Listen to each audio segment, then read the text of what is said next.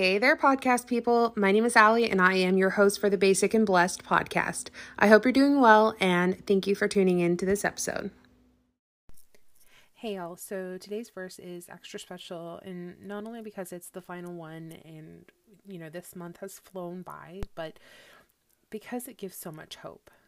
It's Revelation 21, verse 4 through 5, and it says, "He will wipe away every tear from their eye. There will be no more death, or mourning, or crying, or pain, for the old order of things has passed away." He who was seated on the throne said, "I am making everything new." Then he said, "Write this down, for these words are these words are trustworthy and true." So this is in Revelations, this is the vision, and it's talking about after everything's said and done, everything that's going on in this world, once we go home with God and when Jesus comes back, it's after that and everything. And so it's just there's not going to be any more of that.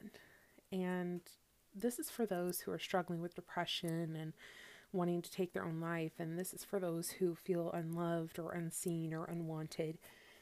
For those who are discouraged in this life, and those who are going through a loss of a loved one, and those who just really have a dark cloud over them right now. I feel like this is for you. And, even if you aren't going through some kind of situation or depressive episode or anything like that, I still feel like this is something that other people can grasp onto as well. Because we've all experienced pain in our life, and it's something that you never want to experience again. It's not a fun time, right? So it's definitely something that a lot of us can grab onto and hold onto, and it really gives hope. Because soon there's not going to be any tears, no sadness, no death, mourning, or pain, and I can't even imagine. To some that might not sound like a big deal, but to those who have experienced that true sorrow, that gut-wrenching pain, it's just something that you can cling to. Now, God promises this, and he said these words are trustworthy and true. So just imagine, we get there and this heavy blanket being lifted off of you. You know what I mean? You're in the presence of God, and all the pain and sadness, oh goodness, that's all going to be gone. And I can't even imagine what that could possibly be like. And so it's just something that, I don't know. It's something we never experienced here, so I assume it's going to be pretty euphoric, and I think that's really awesome.